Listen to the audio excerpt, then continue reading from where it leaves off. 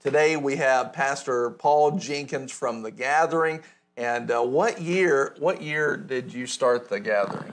2011. 2011. Yeah, so we're coming up on 11 years, right? Yeah. Did I do my math correctly? Sure. Y'all in the comments, help me out there. What day or what month did you start in?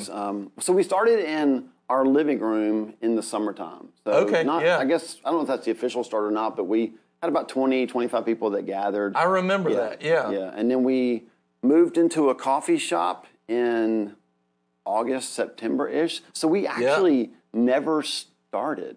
Like like nowadays. An official start? Yeah, like nowadays you have like these big launch days and you invite all your friends to come. We actually never had that because we moved straight from our living room into Glory Beans, which if you're from Albemarle, you know it's a downtown coffee shop. Yeah. We started in there and then just people heard about it, came, and we never really, so we just say the second Sunday in September is our that's awesome. So in September it will be 11 years. 11 that's years, so cool. I was thinking this morning about how long you and I have known each other, so it had to be either like the second half of 2006 or the early part of 2007. So we've known each other for a while now. It's 15 or 16 years. Yeah. So 15 years. Yeah. And time went fast. And a lot happened over the years. There have. When we first met each other, we were both, I think I was just starting to do some youth work. Mm-hmm. And that's why I needed to talk to you because you had been doing youth ministry for a long time with that youth thing and then at First Assembly Albemarle. And you were, that's when we got to know each other. And I was like, I was tasked with taking on a youth group, and I was thinking, oh my gosh, what do I do? And I said, youth pastor Paul. Everywhere, right there. Yeah, like, oh God. Call Paul. Oh, what do I do? And I'm not sure call Paul was the answer, but, we'll You gave me some great things. I didn't even have a foundation. You helped me out so much. And that was never my focus, and it was never what I was good at. And I did not relate very well, and I needed help, and you helped me, and I still appreciate that to this day. And it turned out good. There were good testimonies that came out. I didn't kill anybody, so that was good. Well, I think, and you were faithful. I mean, one of the things that we say a lot at church is simple obedience produces supernatural outcomes. Yes. He's just after people that'll say yes. Yeah. And I can remember us having conversations and I don't want to get into your story, but we were having conversations, and you were like, "I'm being faithful with these teenagers," but you were also starting to hear God call you, to do Boomerang, and it was just like watching you say yes to something that obviously was a little out of your comfort zone, which a lot out of my comfort zone. Quick note to the people that are watching: whenever God calls you to something, it's always outside your comfort zone. Yeah. But then to see what has happened since then. Yeah. God's so good and faithful. An honor to be a part of that whole story with you. Yeah. And we didn't know that at the time. Mm-hmm. It was just, there was something going on. There was something churning. And it was happening actually a while before I met you, but it wasn't time yet. Right. It wasn't that time. And, but then eventually Boomerang, we started in 2009 in our living room as well. And it was, it's interesting because you look at both of our churches and they're in the same city, basically the same group of people that we're pulling from. But our stories are very different in the way that the Lord did it, know. And it's been... You did it well. No. No, it's been very interesting because you've had more numbers than we've always have. Our path was different. Your path was different from our path. And in terms of, I believe, what we were led to do, how we were led to do it, I know for us, and I think you would say the same thing about you, but I would say for us, I think that we were really seeking to just be obedient to what God told us to do. And I don't know if you remember this, but for the first year, I don't know if I ever told you this or not, but the Lord said, I don't want you to even advertise. I remember you did tell me that. Did I? I thought you were crazy. Yeah, I know. I did. And it was like, he told us not to even advertise. Now, following, that didn't make any sense whatsoever. That is not logical. It's not how people are building churches. And I appreciate your honesty right there, because that's the way we felt too. But we really felt led of the Lord to do that. And what we did is, as we followed that obedience, as illogical in worldly logic as it was, it landed us exactly where we needed to be. And it formed us and molded us. There was a process that we went through that now, looking back, I know exactly why he had us do that. It was a foundational time, and it was more of a struggle, I would say, in the flesh, but spiritually it was easy. And but in the flesh, we had to figure out some things. But that process really led us to a place that primed us for where we are now, and so it's really cool. But it was, and yours was different. You said you started with 25 people in your living room. I'm like, it took us like 2 years to get 25 people, And when we started in the house, we had 10 people at the beginning of the year, and we had like 9 people at the end of the year. Yeah. It takes a special leader to grow it down. Yes. Right? Amen. I don't mean that like in a bad way, but like legitimately. I've kind of been on this kick with Gideon, right? So just reading his story again, and Jesus, like. People that really do serve well sometimes tend to lose followers, and we get freaked out about that. We live in a very advertising marketing culture. Like there's nothing wrong with technology, but man, just the passion of just following Jesus, right? Yeah. And getting away from, hey, will this work? Will that work? What if we put advertisements on doorknobs? Yeah. God's just saying, hey, just be obedient, just follow me and trust me. And that's what's evident in your story and mine. And I tell people all the time, there's this desire to copy somebody like, say, Francis Chan, who leaves a mega church and starts house churches, or to copy Elevation, who is not a house church, right? Like those are completely different approaches. But at the end of the day, it's the obedience to what God told you to do. That's right. Yeah. And so, stories can have a very different feel. Yeah. We get caught up in comparison. The only thing that Jesus is looking for is obedience. We say it all the time is, success is obedience to Christ. Yeah. That's it, pure and simple. If you say yes, you win. That's right. That's the answer. That's right. Yeah. That it is so important. People look at it and they try to apply metrics to it in so many different ways to formulate or take a pulse of something, get to obedience or get to success. It is only, I think about, we were talking about it yesterday, 1 Corinthians 13:3. Even if I give all my possessions to the poor, or I give my body to be burned out for the Lord, but have not love, and God is love. So I can do those things which sound really good, they sound really holy, they sound really religious, but if God's not in it, Jesus said, if you love me, you'll keep my commandments. So if God's not commanding us to do that, and we do something, even though it looks good to everybody around us, that's not success. And the end result is that he says, it profits you nothing. And that means not only here and now, but even in eternity, it profits nothing. Right. We really need to just listen and be obedient to him. And so I want to hear about, 2011, and the Lord starts talking to you, starts writing that on your heart. You meet in your house. Tell us what happened and kind of the quick story of going through that. Yeah, so I guess the quick story would be, I youth pastored forever, right? Yeah, so maybe 20, 25 years. I know I only look 27, but it's not true. So you just had a birthday. I did, and I just turned 27. So we'll just move quickly from there. Happy birthday. I'll just say this, I'm no longer the speed limit. Yeah, that's good. Yeah, that's good. So 20-some-odd years youth pastoring, went on the road as a youth speaker, did camps, conventions. Yep. Really, really loved it. And short story would be that I would go speak at camps, and then when I was leaving after that week, the people that organized it would say stuff like, "You are the best speaker ever that we've ever had this camp." And I'm like, "That's awesome. Can I come back next year?" No. And it was it didn't make any sense. So we went through about a year where every door was closed for us. And my wife, Wendy, who is legitimately, I call her the B99 because she's the better 99% of our marriage, right? So she starts feeling this I think God might want us to plant. And I was like, no way in the world ever, right? That's not going to happen. But as God kept closing doors, I found myself getting more and more bitter, right? Wow. Like, God, are you kidding me? Like, Yeah, I've given you my whole life, and now every opportunity to take care of my family is slammed shut.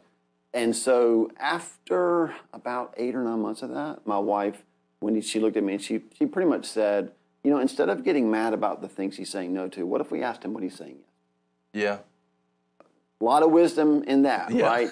That's good. So we did, and we just felt like he was funneling us. There's a story in Acts where Paul says, I wanted to go north, I wanted to go south, I wanted to go all over, and God, the Holy Spirit said no. Yeah.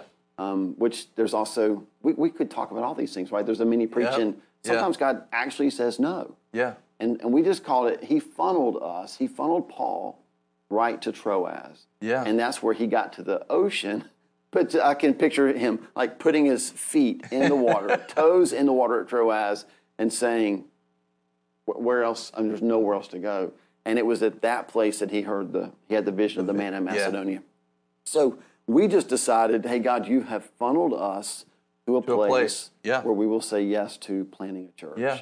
And we started in a coffee shop. We were in the coffee shop for about 2 years. Yeah. Packed. Yeah. I mean, it's just holds like 100 people. So when I say packed, don't think like 10,000, but just no, that's a great testimony. God kept us there. Awesome. Yeah. And I've told our churches too. I believe he kept us in the coffee shop for 2 years to kill me, right? Because I had ambition. I had drive. Like worldly ambition. I felt like I would be the elevation of Albemarle. Right. And so in a coffee shop, we didn't have really children's ministry. We didn't have a band, no lights, none of the stuff, right? Yeah, yeah. And so he grew me in the coffee shop. We moved next door into an old, it's the old McClellan's store downtown. And we were there for about 2 years. So he was like, I don't know, it's about like every 2 years he had us in a different place. But in that place is where we started to see a lot of growth. Yeah. And not like we weren't trying to do certain things to get people. It was just steps of obedience. I remember when you got your chairs in that building. Yeah, we got the chairs. Was awesome. I remember the day that I announced we were going to start a second service. Yeah. And I announced it in the middle of the summer. Nobody was there. Like you said, hey, we're going to start a second service. And literally I watched people just look around at all the empty seats. Like, why? And I said, I don't know why. I know that God told us to start a second service. And just that simple act led to a lot of growth, a lot more people. Yeah. Left that space. God opened up the door for us to purchase the old furniture store, Old Kimbrell's building, which is where we are now. So we purchased it. Took about 3 years to renovate, and we had church in a bar. Was it 3 years of renovation? It was 3 years of renovation. Oh my goodness! I remember it took a while. I didn't remember 3 years. Oh my goodness! Holy cow! Yeah. So we were in a bar. Yeah. On the corner downtown Albemarle for that time, about two and a half years. That's right. Yeah. That's right. And then finally moved into the space we are now. Yeah. So, and it's awesome. It is awesome. Can we let's put up the link to their website, The Gathering. Is it The Gathering Now? TheGatheringNow.com. Yeah. I thought I remembered it correctly. So anyway, we'll put that up on the screen for you. It's also all of Pastor Paul's information is in the description today, so you can go and connect with them. So now you went there. What year was it? Holy moly! Let's think about that. What is 2022 now? Probably 2008. Yeah. I think we were in the building a couple years before the pandemic hit. Yeah. And so I felt like you just kind of get used to the new space. Sure. And then the whole world changed. Yeah. It was.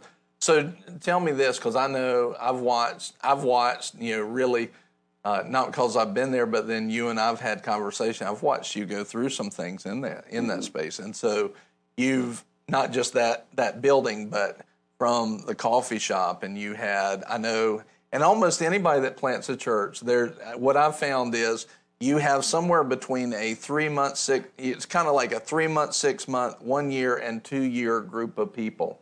You'll have people that'll come for about 3 months, and then they'll say, no, I'm not going to be controlled here too, because they want to control things. and many times, and they'll leave. And then about 6 months, you have another demographic of people that will leave. In about a year, you'll have a group that'll leave. In about 2 years, you'll have that. And somewhere in the middle there, you keep some people. The Lord lets us keep some and actually try to accomplish a vision and do that. But you went through some challenges, and you had some different thoughts, and you had some people that were challenging your thinking and doctrine and theology. And I've watched, even as what you started with, like, I'm thinking this way, like you mentioned the elevation, like that's where your thinking was on that. But not just that, but even in your thinking, in your theology and doctrine, you've kind of said, I think we're supposed to go a little bit different here and things like that. And you've had some people that have really challenged your heart and as well. So what's stuck out to you? Well, I think there's a lot of personal struggle, right? Yeah. So, and again, if you're out there, you're watching this and you're not a pastor, I don't want to talk like you don't understand this, but it really is different when you're leading it. It is. It is. So I tell people all the time, it's hard to say goodbye to people not because you want to control them. Thanks for the Boys to Men popping in my head now. You're welcome. Let's all sing that together, shall we? Most everybody might not know what we're even talking about. So, but it's because you have a relationship, right? So every time someone would come and leave, yes. Side note, by the way, this is not a shameless plug, but I just started a podcast called the Reluctant Leader Podcast. Yeah. It's been about 3 years of God stirring it in my heart. We just started. It's a perfect name because I am the reluctant leader. Like, I have struggled my whole life with just self-worth. Like when Paul says, who's adequate for the task? Like every issue, I would immediately make it my thing. Like, I must have done something wrong that caused those people to leave. Yeah. Full disclosure, probably most of the time it was me, right? But I think to take it and make it personal every time is harmful. You can't exist that way. That's what about killed me in ministry. Yeah. So if you're going to be in this long term, I kept saying to God, I've got to have confidence in what we're called to do. Yeah. Hey, God, if you're changing the mission, if you're changing, well, not the mission, if you're changing the emphasis, then I need to be okay with that. And you're going to bring people who are fully on board with that. And so give me some language, give me some idea, some way to handle the hurt so it's not just always internal. Yeah. So some things he taught me were to enjoy every stage. Yeah. I can remember many times I would get up and I would say to the church, you know, we're 7 years old. So we're just starting school. We're going to make a lot of messes, right? I don't know any parent who wishes their 2-year-old could instantly be 12. Right? But I know a lot of parents who wish their 12-year-old could be 2 again. So let's don't rush through the process. Let's enjoy where we are now. That's good. Yeah. You also recognize that some people are going to come because they loved it when it was 70 people. They hate it when it's 200. Yeah. And so one of the things that helped me was it's not always personal about maybe how you preach or how I preach. Yeah. Sometimes it is legitimately just, I liked that stage. Yeah. And they don't like the next stage. And that's okay. So what we started doing was looking proactively and saying, okay, whoever we have come to the church and however long they're with us, we get the opportunity to infect them with our DNA. Yeah. I can't remember what pastor I read that had written that line, but it just stuck with me. Like, if somebody comes to Boomerang or The Gathering or whatever church you're in, and they stay for 6 months, we literally have 6 months to infect them in a good way with what makes us us. Yeah. And we've seen that happen. It's given me a lot of freedom, a lot of peace when people don't come back. But then we hear from them later. They're plugged into another church, and they've actually taken what we had as an emphasis, and they've taken it to that church. We're really strong in family. Yeah. Like, we just say it all the time. Family is just a big, big mess. Don't type amen to that in the comments, right? But if you're really going to love people like family, then it's going to be hard. And there's going to be things that family, they do that you don't like, don't agree with, and you've got to figure out how, like back to the love thing, how to love them through that. And we hear that time and time. I'll have people see me in the coffee shop and they'll walk up and they'll give me a big hug and I'll say, how are you doing? And they'll say, yeah, I'm doing great. But man, nobody loves like the gathering. Yeah. And which, lots of places love like the gathering, but we take that as that should be what you're after. We did that well. Yeah. And so that's helped a lot. Yeah. And then, as I would assume everybody that's watching right now that's going through the same pandemic that I've just gone through, right? There's something about that pandemic that just made me, I was just like, I just want all of God.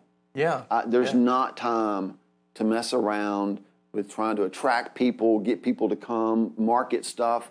I was like, look, we're going after Jesus. We're going after the Holy Spirit. And if you feel like you don't need all of God, you're going to struggle a little bit in our services because I don't really care what it looks like for you. I just want, I'd rather please the Lord. So we're in a season right now where we're back to where we should probably start a second service. Right. And God has said no.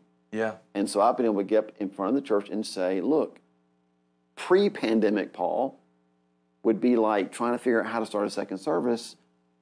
But can we say post-pandemic Paul?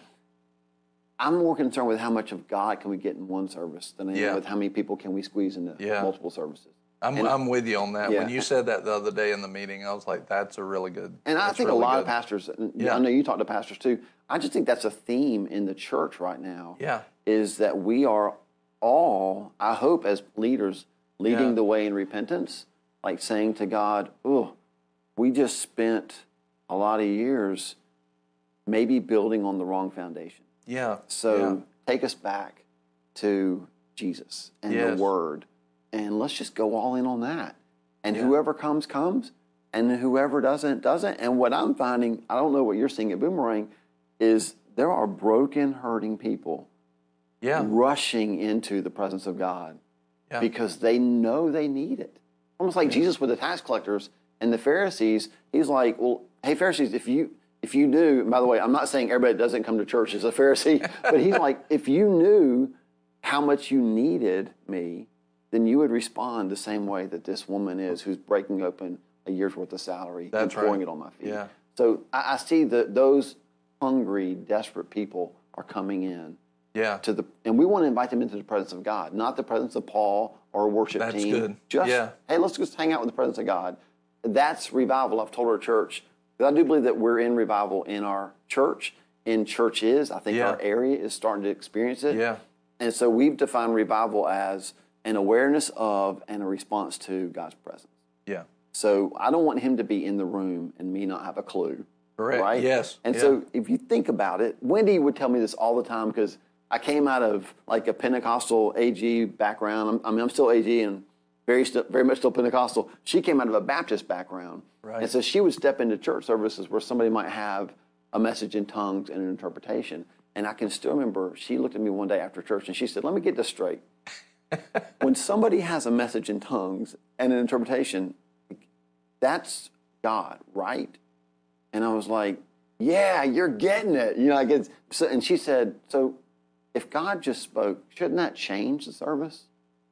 And it's like, that dagger, that you pull out, like such sweet conviction from the Holy Spirit. Like, thank you for using this beautiful, sweet Baptist girl to teach me that when God shows up, it should change stuff, right? So we come with a set list. I come with a message, and we get together before church, and we just simply say, hey, God, we brought our plans based on what we think you want to do, but this is your church, your people, your service. Have your way. Sure. And it's a little unnerving, but yet awesome at the same time. You said the other day, because we had a meeting with some other pastors, didn't you say the other day that you're heading into it? You like to have your notes prepared, and the Lord's been changing that? It's been so uncomfortable, right?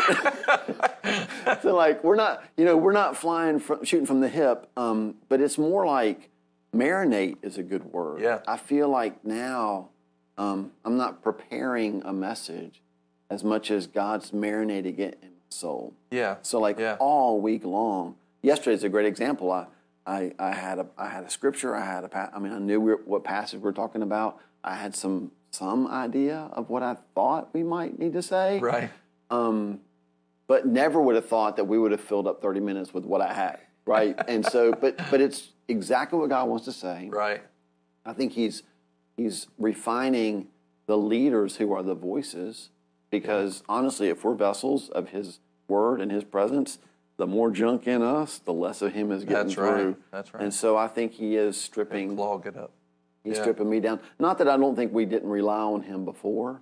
Yeah. But it's just different now. Well, we grow. We get better. I would say the same. I mean, it's, who I am as a minister today is totally different than who I was when we started, and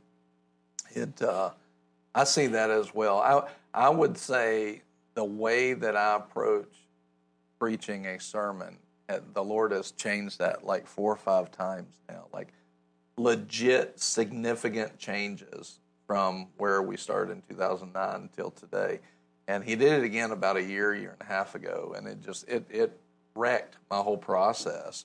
And I would say that I use notes, and I have notes, and my Bible's filled with papers of different notes that I'll carry in. I'll carry in notes. That's a good way to say that. I carry notes in, but I rarely today actually minister from them directly. Sometimes I'll reference them, and that's because the Lord's changed that. And most of the time what will happen is the word that comes out will be exactly for the people. Sure. I can't tell you how many times, and I'm sure you hear this as well afterwards, like, kind of get out of my house, get out of my head, get out of my life, we heard it a lot early on. It's like, get the microphones out of my house. This is exactly what we were talking about, this morning or whatever.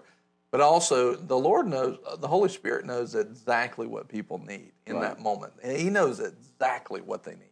You and I don't. We don't have that unlimited knowledge, but we do have a connection and a communication to an unlimited knowing God, and Holy Spirit. And so he'll show us those things. And the more we lean on him and we have our fellowship right with him, the more those things will come out, and God will do supernatural things. And sometimes they don't look spectacular. I can't tell you how many times I've gotten to the end of the message and thought, that wasn't very good. And then I stepped to the back and people are like oohing and ahhing over it because of what God did. And I had no idea. I didn't know that. I didn't know you were going through that. The Lord did. That's him. He's so good and so awesome.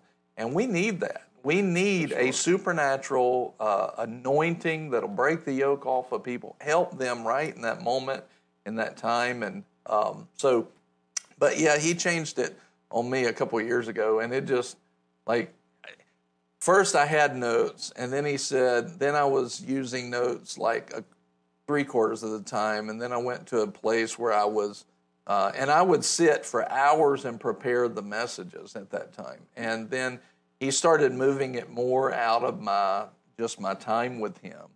And then he moved it more in, and that stayed, that's remained the same. My time with him, it comes out of that overflow in that. But I'll have a direction, and I wanted to be cool and have series and do all that stuff. But then I'd get up there, and the Holy Spirit would say, no, you're talking about this today. Yeah. You're talking about this today. And, like, I don't care about your series. So we'll stay in series for a year, and just kind of keep talking about it here and there. But it's not official is the thing. And he'll add to it, and it'll be good. But then I did have I had a time where, like, on Saturday nights, every pastor has like things that they'll do that is their preparation. And I would say the preparation time, God switched it. I'd just gotten like in a rhythm, and I was like, this is working. And then the grace for that rhythm went away, and it did not work anymore. I went, what are you doing? And it was drawing me to a different place and a higher place with him. He knows what he's doing. I just have to be led by him. And finding each one of those moments of those 4 or 5 changes has grown me, and it's really helped me to receive better from him so that I can minister better to his people, so that he could, this is a better way to say it, so that he could minister better through me.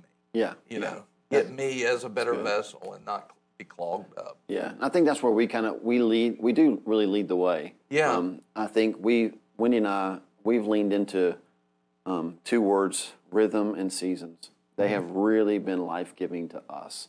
And so as we've said, hey, this is a season that we're in, personally, it's allowed us to give grace to other people who are in certain seasons as well. Sure, yeah. Which, is, again, it's all tied together. It all goes back to how, somebody comes to your church for a time and then they go somewhere else.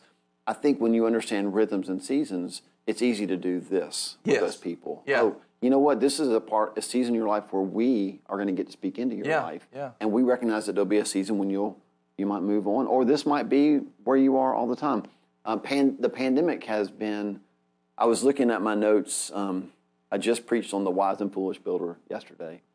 And we had done a series on the Sermon on the Mount right before the pandemic started, early 2020. Right. And I taught on the same passage of Scripture in April of 2020. And looking at that going, in the notes I had said, I believe that the coronavirus could be a gift from God to get us back to the rhythm and foundation He wants for us, which was a brutal thing to say going into it because we didn't know what it was going to lead to. And full disclosure, I say that with humility, I've lost a father to COVID, right? So we've all lost through this, but the gain through this is leaders in churches who are willing to say, look, strip it all away, God, because we need to get back to the rhythms. I was chuckling when you and I were doing the intro about we started in a living room, y'all started in a living room. And it's like, I felt like the Lord just said, isn't it funny how most church plants start in a living room? Yeah.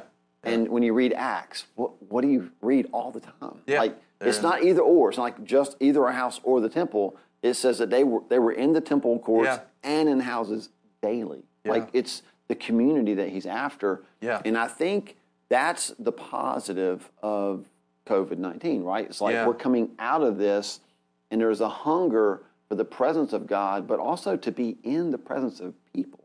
Yeah. Like, we need each other. Yes. And I don't know that people really, we're so American. We're so, I'll do my thing, you do your thing. I heard a preacher say this last week. Whew, this is going to sting a little bit, so hang with me, right? He said, people that say things like, I don't need the church, I am the church. And he said, let me just be clear, you are not the church. That's right. We are the church. That's right. Church is not individual. Yeah. You can't be the church. You can be a part of the church. We are the body. We are the church. I thought, man, what a timely message, right? Because we're seeing people come back, right? Yeah. Come back into a building, come back into relationship and fellowship, and try to, even if you're not comfortable being in the space, we see people trying to figure out how to re-engage with the body, which is a wonderful thing. Hard, it's a whole lot easier, isn't it, just to market a church service? Yeah. But to actually intentionally, I love what you guys are doing with Lunch Plus. I mean, you're intentionally reaching past the building, like trying to reach people where they are. I love that. And we're trying to connect people and give them community and relationship, and God's blessing that.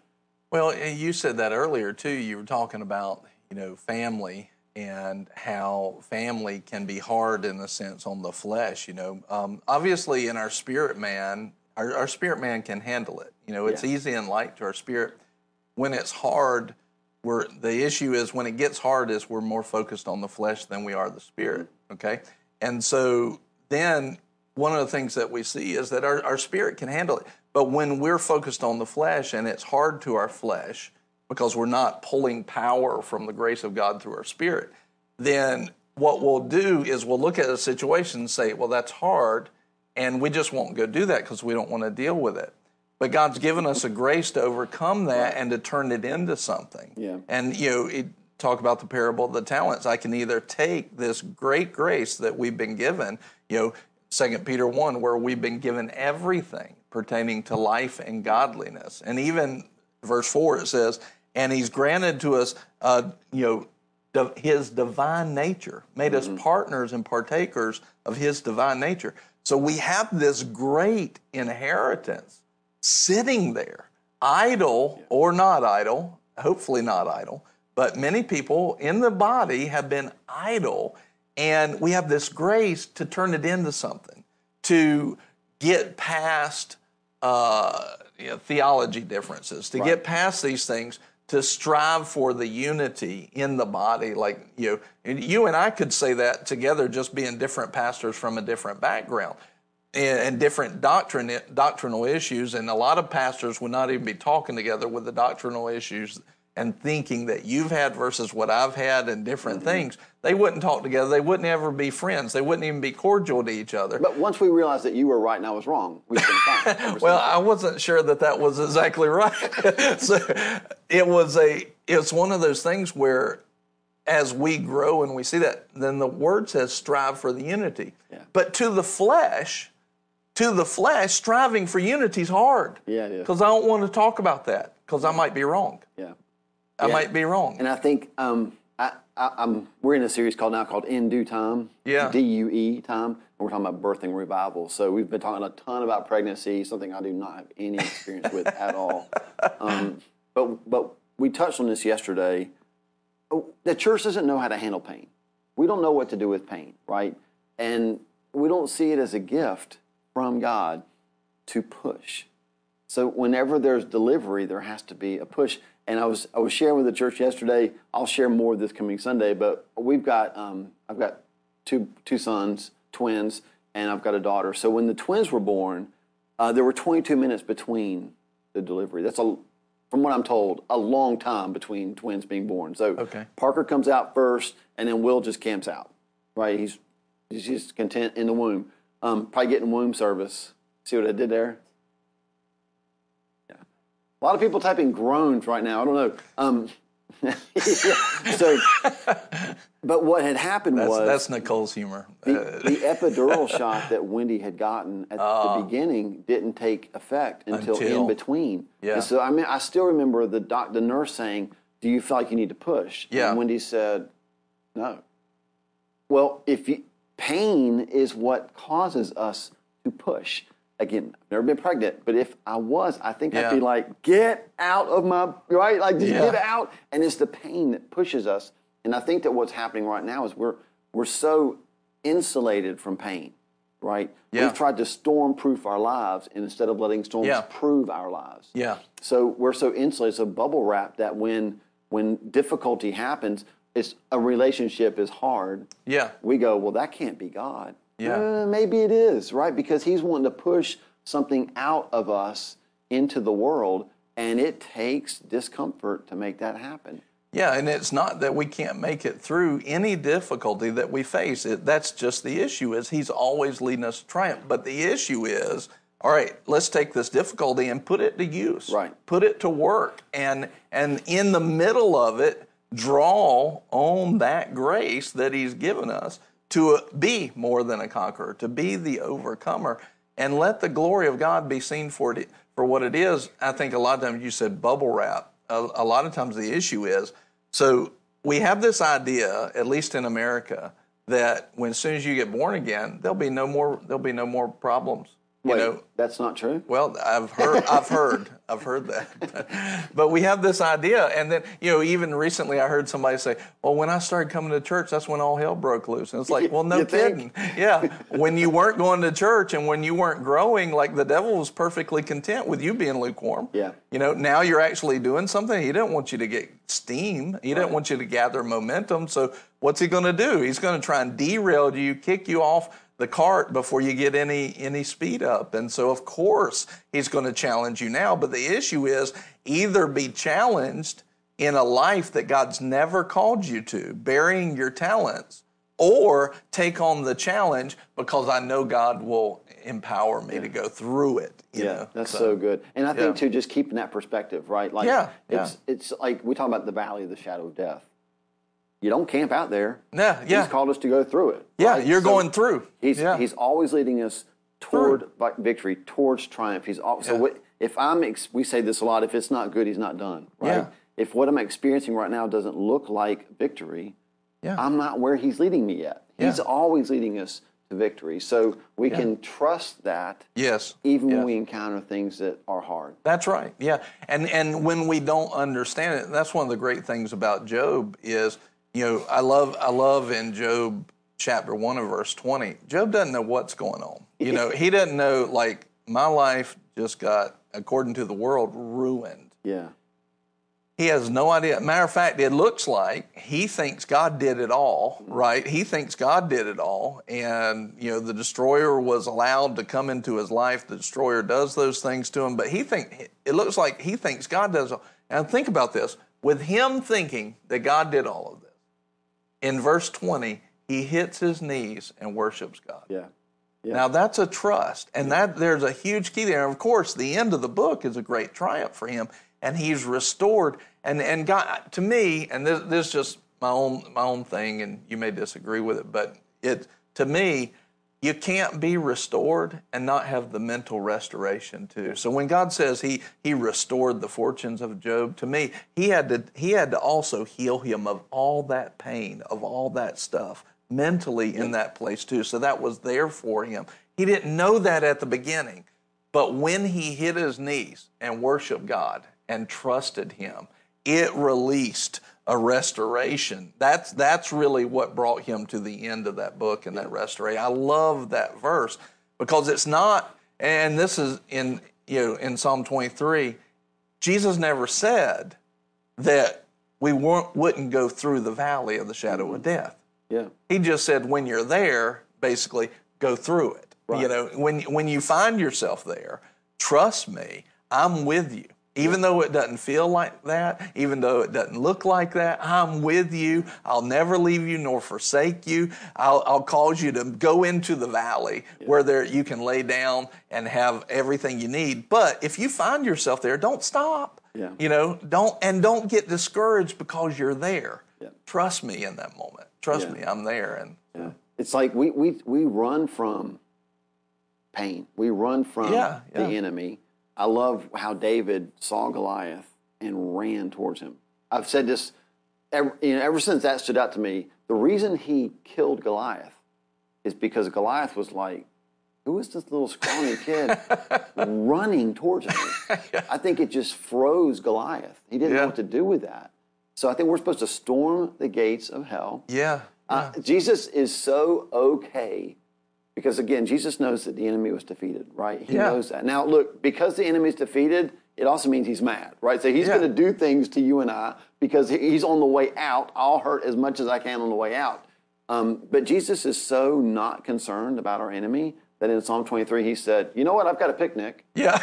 Let's invite them. For me and you, and let's just have, I got it right here, the table's right here in front of all of them, so y'all enemies can watch me abide in fellowship and enjoy time with my beloved. Yeah. And I love that, right? He's not worried about the enemies. We're the ones. And we're not really in heaven having that picnic either. That's for you now here. It's right here. Yeah, he's got a table for us, and we should probably hang out with him, right? Yeah. But you can't do that if you're frantic, full of panic. That's right. I think if I'm a broken record throughout the last 2 years, I have said so many times, the Church of Jesus Christ cannot be full of panic. That's right. That's so good. And I've seen so much, God, what's going to happen? Yeah. I don't know. That's so good. But I said this yesterday to church. Jesus tends to, he doesn't tend to give us answers, but he always gives us perspective, right? Like when we get a picture of God, and back to Job, right? So what did Job say at the end of that book? He's like, you know what? I had heard of you, but now my eyes had seen you. God never gave Job an answer. He never really explained it. But Job saw God. Yeah. He saw the majesty of God. So I said this yesterday in church that God tends to answer why questions with who answers. Yeah, yeah. We say, why did this happen? Why did that happen? He says, let me tell you who I am. Yeah. Hey, Job, were you there when I told the ocean to only come so far? Yeah. No, I did that. And Job's like, holy cow. And he didn't charge God with wrongdoing, right? And he says, though you slay me, I'll worship you. Because what he's saying is, I don't understand you, but I can trust you, right? Here's my hand, take me and lead me. Trust is the issue.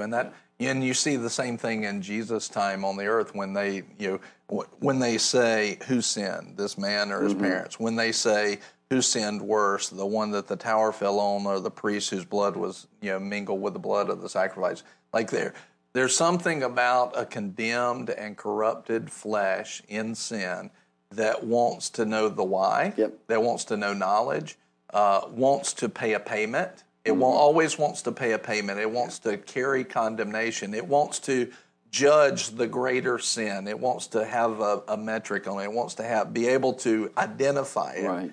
And the issue with that is because we, in our corruption and in our flesh, we find our solutions in how can I change and by our own works instead of looking in trust to Him as our solution, regardless of how we got there, why. Yeah. And there's reasons, of course. There's seed time and harvest. You're going to reap what you sow in those ways. So they're good or bad. So there are reasons with that stuff. But that's not your solution. Your solution is not the payment. And the Lord said to me years ago, He said, there's already been a payment made, and you will never pay a greater payment. So good. And it melted me, in His love and His mercy. He said, you'll never pay a greater payment. Yeah. And so at that moment, I stopped making payments, and I started just giving love. I just started just sowing, like, what do you want? I want to give you what you want. And I'm not doing this to get healed. I'm not reading more scripture to be more anointed. I'm reading more scripture because I love you. I love you. And then you make that the why, and everything changes. And I trust you. And so in that moment, Jesus does not answer those questions. He gives them a solution, but it's not the solution that they're looking for. They're looking for, this happened, that happened, this one's greater, this one's lesser. They're looking for all these worldly, lateral thought processes, and just like, no, because you're trying to make the world's answers a source of your life, and that's not where your source is. Your source is found in me, my love, and if you will actually focus on me, it's not who sinned first, it's not who sinned greater. The issue is, no matter what you see or how you see, do you trust me? That's the answer. Yeah. He led them back to a question, and that was, do you trust me? And the skit guys had that great thing. I think it was God's chisel or whatever, and then God shows up. Good. He said, and then he goes, you answered me with a question. You are God. I love that moment. But yeah, I think our flesh is always looking for somebody to blame. Yeah. And our spirit is always looking for somebody to worship. Yeah, I think that's and awesome. So I think the hurt, the pain, all the things, the struggle, all the things. The struggle is real for sure, but God is realer. Yeah, He's more real. Is that a word? Yeah. Realer. We just made it up. We just created a word right here on Lunch Plus. We do that all the time. Yeah. It's so awesome. I think just bowing before the Lord. Yeah. And saying, I have lived long enough to say that there's a hymn called Trust and Obey. Yeah. And it says, for there's no other way. And like the longer I live, I'm like, dang, there really is no other way. Yeah, that's right. That's so true. Right. We trust, we obey, and that's it. I want to go back to something with you. You made a comment to me. We had lunch, 6 months or a year ago, and maybe 2 years ago now. Anyway, you and I were having together. It all runs together. You and I were sitting there, and you made a comment, and you said, I think a lot of people, when at whatever point they have their eyes open to how they've made some judgments on some things surrounding our ministry and our life, they're going to feel really bad about that and wish that they hadn't. Something along those lines. And the reason I bring that up is because you're correct. There's things that people just don't know. Every now and then I'll watch people get a glimpse of our life and the phone calls and the different things that are going on, and they'll just, the look on their face is like shock and, almost scared because they don't, like, is that the way it is all the time, Mm-hmm. And recently, we recently took our life group leaders and we kind of turned them into, the leaders that they should be, and said, if you've got an issue, take it to your life group leader first, basically. And I had one last week go, is this what it's like for y'all all the time? I said, yeah, times how many life groups there are. That's the way it's been. They went, no, this is crazy. But they had, there was so much more going on than what they even knew, even though they had been a life group leader for quite some time. But it's helping them. It's like, Moses and his leaders in Exodus 18, where they had teams of 10s and 50s and hundreds and thousands that would handle all the small issues. They'd bring the big issues to him, and he'd show them what the Word says. And so we were trying to move more towards that so that we could not be limited. And you find out that when people get an idea and kind of see, they don't see all the hurt. They don't see all the things that pastor, because for me as a pastor, especially when we first started, I still do this part is I give my whole heart to people. Like I'm giving my whole heart to them. I'm serving them. And then for them to just flippantly burn that bridge, run away, and my heart was attached. My heart, and you're cutting that off because somebody said something, or a service went long, or I didn't play the right music, or something like that. It's like that to me is so peripheral that it's not the core and the center of what, and you just burn the bridge for that. That really hurt, and I had to learn how to get over that as well. And the Lord really took me through showing me some pieces of that. And you had gone through some stuff, and there were things going on that people didn't know about. And as soon as you made that comment, man, my heart just melted. And Nicole and I, we just took to prayer even more over you and the ministry and your family and everything. And you would come up, we'd pray in the Holy Spirit for you. And because you can have a time where it's like the devil's just pouring out crap, and you feel like you're the dumping place of all of that. And it's feeling, and you still have Jesus, you still have to trust him. But here's the thing. That many times makes people want to run away. And like, I don't want to do this anymore. And that's not what you did. You might have thought it. I've thought it before, but... Every Monday. Every Monday. But... sometimes Sunday afternoon. I understand that. Sometimes, like, before you hit the door. Are we still recording? I'm sorry. Yeah.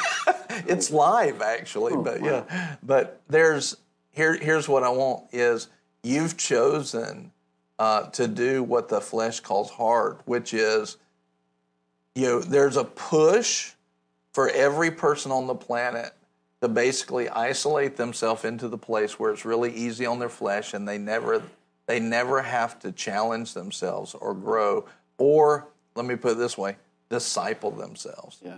But when iron sharpens iron, you've got a coming together. And one of the greatest things I think that we have lost as a society is, Sunday afternoon where people would go to a house and eat dinner and then sit on the front porch, and they didn't have all the technology. They would have to talk to each other for any entertainment.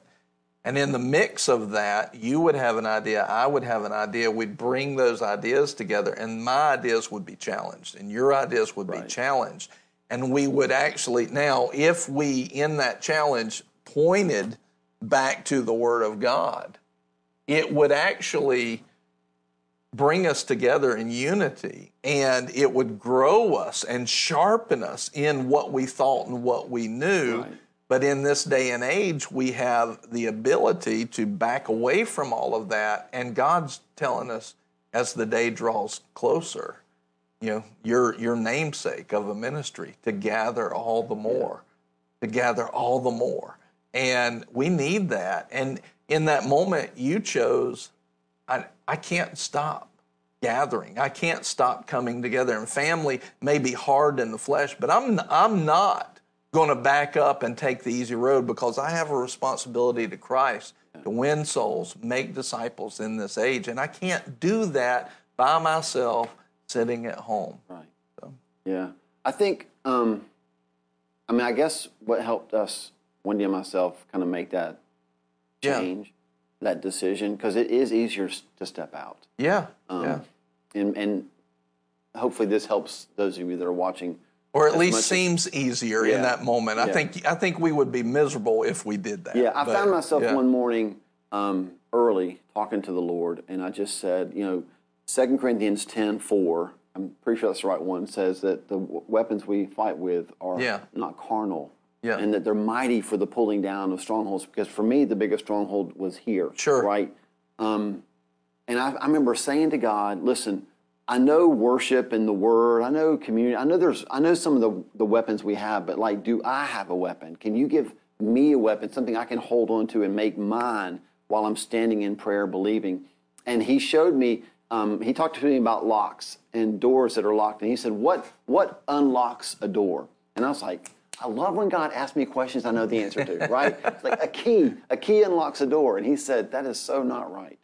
But all I saw was a vision of a key. And I was like, I don't understand that, God. Like, a key literally unlocks a door. He said, no, you put a key in it.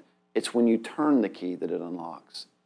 And I rushed to my concordance. I looked up every scripture I could that had the word turn in it. And I found Isaiah 29, 15 and 16. I love where this is going already. I don't know where you're going, but I love it. Verse 15 talks about people who act as if God cannot see them. And one of the things that we had struggled with was people who were living in secret. Yeah. And it was causing us personally a lot of pain. Yeah. And then the first 4 words in Isaiah 29, 16 in the New American Standard says about God, you turn things around. And I started praying that, God, you turn things around. I started looking up the word turn. That's good. Deuteronomy 2:3, I love this.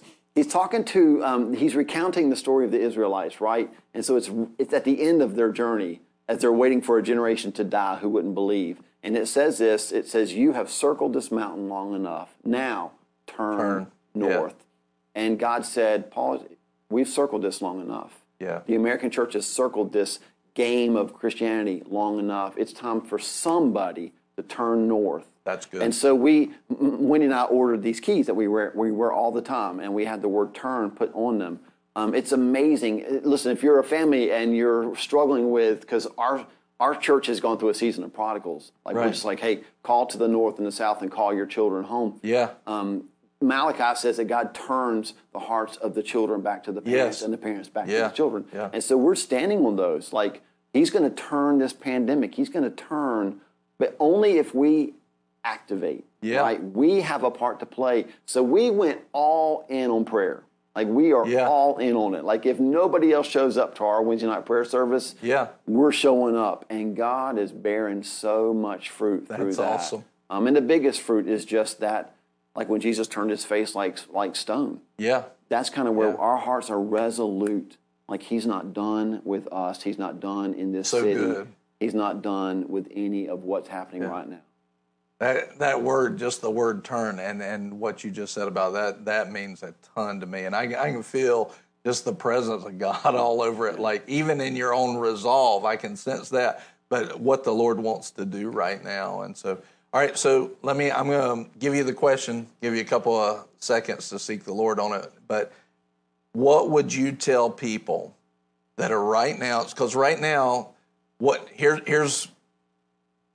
would you tell people that are uncomfortable gathering? They're uncomfortable putting their flesh down, disciplining themselves and going after. Right now, maybe they've been successful, maybe they've been unsuccessful. God's wanting them to go after him with everything they have, get together, gather, grow in the church, but their flesh doesn't want to do it. Yeah. Their flesh doesn't want to do it. So what would you tell people in that situation? So I'll give you a second, but right now, and Pastor Paul and I have not talked about this, I don't think directly, but I can tell you what I sense happening in the world right now is that the Lord is quickening his people to a place, and he's drawing anybody that will turn a spiritual ear to his voice and to his proclamations that he's making in the Spirit. He is turning their ear right now, if they'll have it, and saying, I want you to come up here.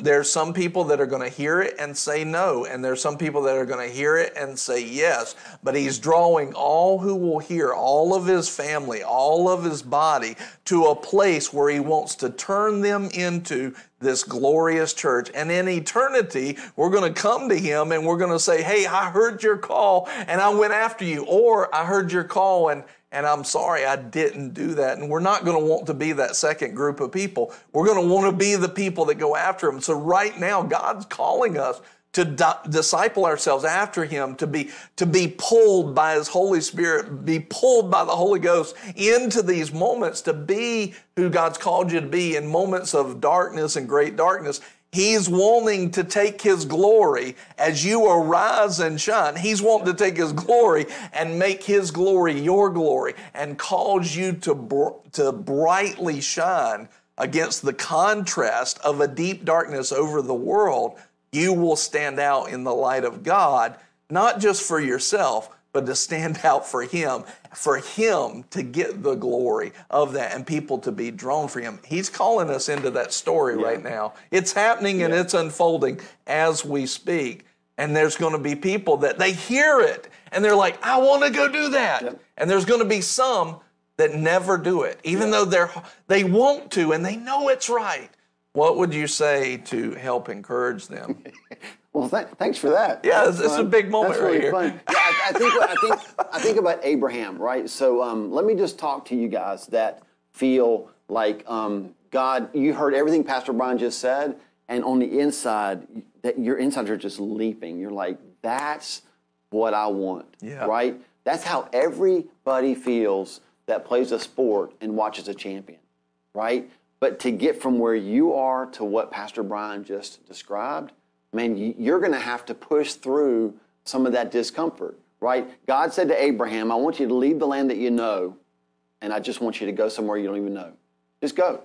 And if you'll just simply say yes to that, every step of obedience takes you closer to what we just described. Yeah. And I've never been an end time guy, but I believe we're in the end times now. Yeah. I don't think we have the comfort of sitting back and waiting. So I'm going to tell you this, have a no matter what mentality. Yeah. No matter who goes with me or doesn't go with me, God told me to go this direction and just get up and take a step and go. Just simply be obedient and let that produce the supernatural outcome that you just described. I love Isaiah 60, arise, shine. Yeah. For your light is come. And I didn't like it when people woke me up with light. It's not comfortable. But once you get your eyes adjusted, you're like, holy cow, he's shone on me. Let's go. Yeah. And he desires to take his glory and make it our glory together with him in that way. And we could never have it without him, of course. But it's amazing to me that an almighty God says, hey, I want you to be on my team. I know. Like, we talked about that some yesterday. It's like, I'm on God's team. What an honor and what an opportunity. But there's this time right now where people are just, they're being drawn by the Holy Spirit. Some people are listening. Some people are too caught up in the worldly things, and the cares of this world are choking out the fruit of what could be. There's so many things, but God's drawing us now, and I would wholeheartedly agree. Is the Lord said this to me some years ago. He said, I just want you to say yes to me quickly. Just quickly say yes. Like, when you know that I'm drawing you, say yes quickly and never say no. And it's that simple. And that's where the success is if you just say yes to God and don't say no, and you just keep going. Just keep telling them yes. And if you find out that you missed it, just turn it right then. Repent and turn it. Be quick to turn it. And all of a sudden, you'll get in these places where the blessing of God just starts to stack up on you. It just starts to pile up on you. And you'll be used. And there'll be places that are hard on the flesh, but you'll come through in the Spirit. That's the thing. God will give you His grace. He will impart to you and make you to be a partaker of His divine nature to sail through those places and do things you never thought you could do before. But we have to start, and we have to say yes to Him. And just the simple obedience. Lord, I'm going to say yes to you, and I'll never say no. And if we can make that, if we really make a commitment to do that, like what you said, no matter what, if we just make that commitment, it legitimately simplifies in front of us, and we are empowered with a supernatural grace. Yeah. So, anything else to add on that? I mean, just speak truth, right? Yeah. I mean, I think we are in a culture where, gosh, if you're on social media, maybe stop. Oh, no, don't stop, because this is on social media. Right. But it's so toxic. It's so, you said this and it's all that. So everybody's afraid to speak truth. Yeah. But I feel like God just told me a couple of years back, like, just be a voice of truth. Right? Yeah. You don't have to be a jerk about it. Just be a voice of truth. And know that when you speak truth, people are not going to like it. They're not. It's like a guardrail. You bump your car up against it. Nobody likes a guardrail except it just saved you from going over the cliff. Yeah. But it still scratched up your paint. You still got to get some stuff fixed. Yeah. It costs you something, but at least you're not dead. Yeah. And I think that's what truth is. And so when you speak truth, just know that, hey, people might not appreciate it, but when their life takes a turn for the worse, they will remember who spoke the truth. That's right. And they will return to that voice. Yeah. And I think that God's calling the church to be bold in the way that we speak it and compassionate in the way that we apply it. God said to me some years ago, he said, love will always prove you right. You know, it'll always prove you right. And truth, speaking truth, is love. God is truth. And so a lot of times we don't want to do it because we want to avoid the confrontation. Right. And because we look at the confrontation as hard, but that truth, the difference is we've watched a lot of people speak truth in harshness and not gentleness, and that's been a problem. And there's a moment to say no, you know, and you know, if my kid is out in the middle of the street and there's cars coming, I'm going to yell more aggressively. I hope so. Yeah, in that moment because I love him, not because I'm mad at him. I want him saved. And so there's a truth that comes out more aggressively. There's a truth. And you even see that in Jesus when he fashioned the whip to drive the money changers out of the temple. You know, you see those moments. You see truth and gentle. Understand, he was gentle and he was truthful even when he did that, and he was humble. And even when he told the Pharisees, you whitewash tombs, right? He was handling the business at the voice of God.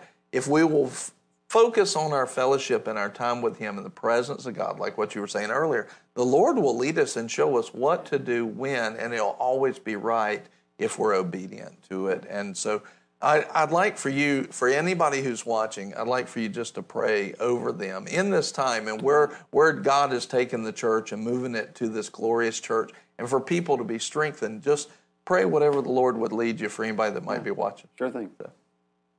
Yeah. So, God, we just thank you for your faithfulness, God. Nobody loves like you.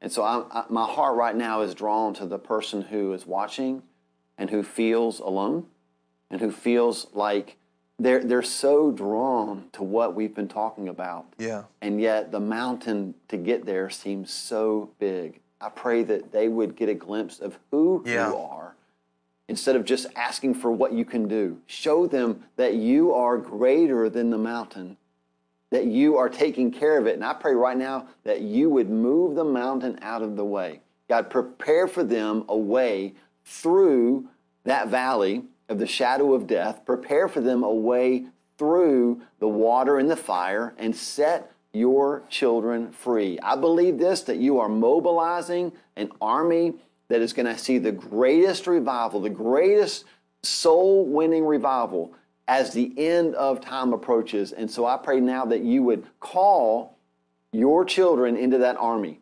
Literally, that we would begin to hear the sound of bones coming together, flesh going on those bones, and that army rising up in that valley and waiting on your breath. And I pray the Holy Spirit into those bodies. I pray the Holy Spirit into those souls, and that you would fill them with your life and with your light, and that your glory would shine through them into the places where it is dark. You called us to carry your light into dark places so that people could be saved. Yes. I pray that you would do that, God, through those that have listened today, in the mighty name of Jesus.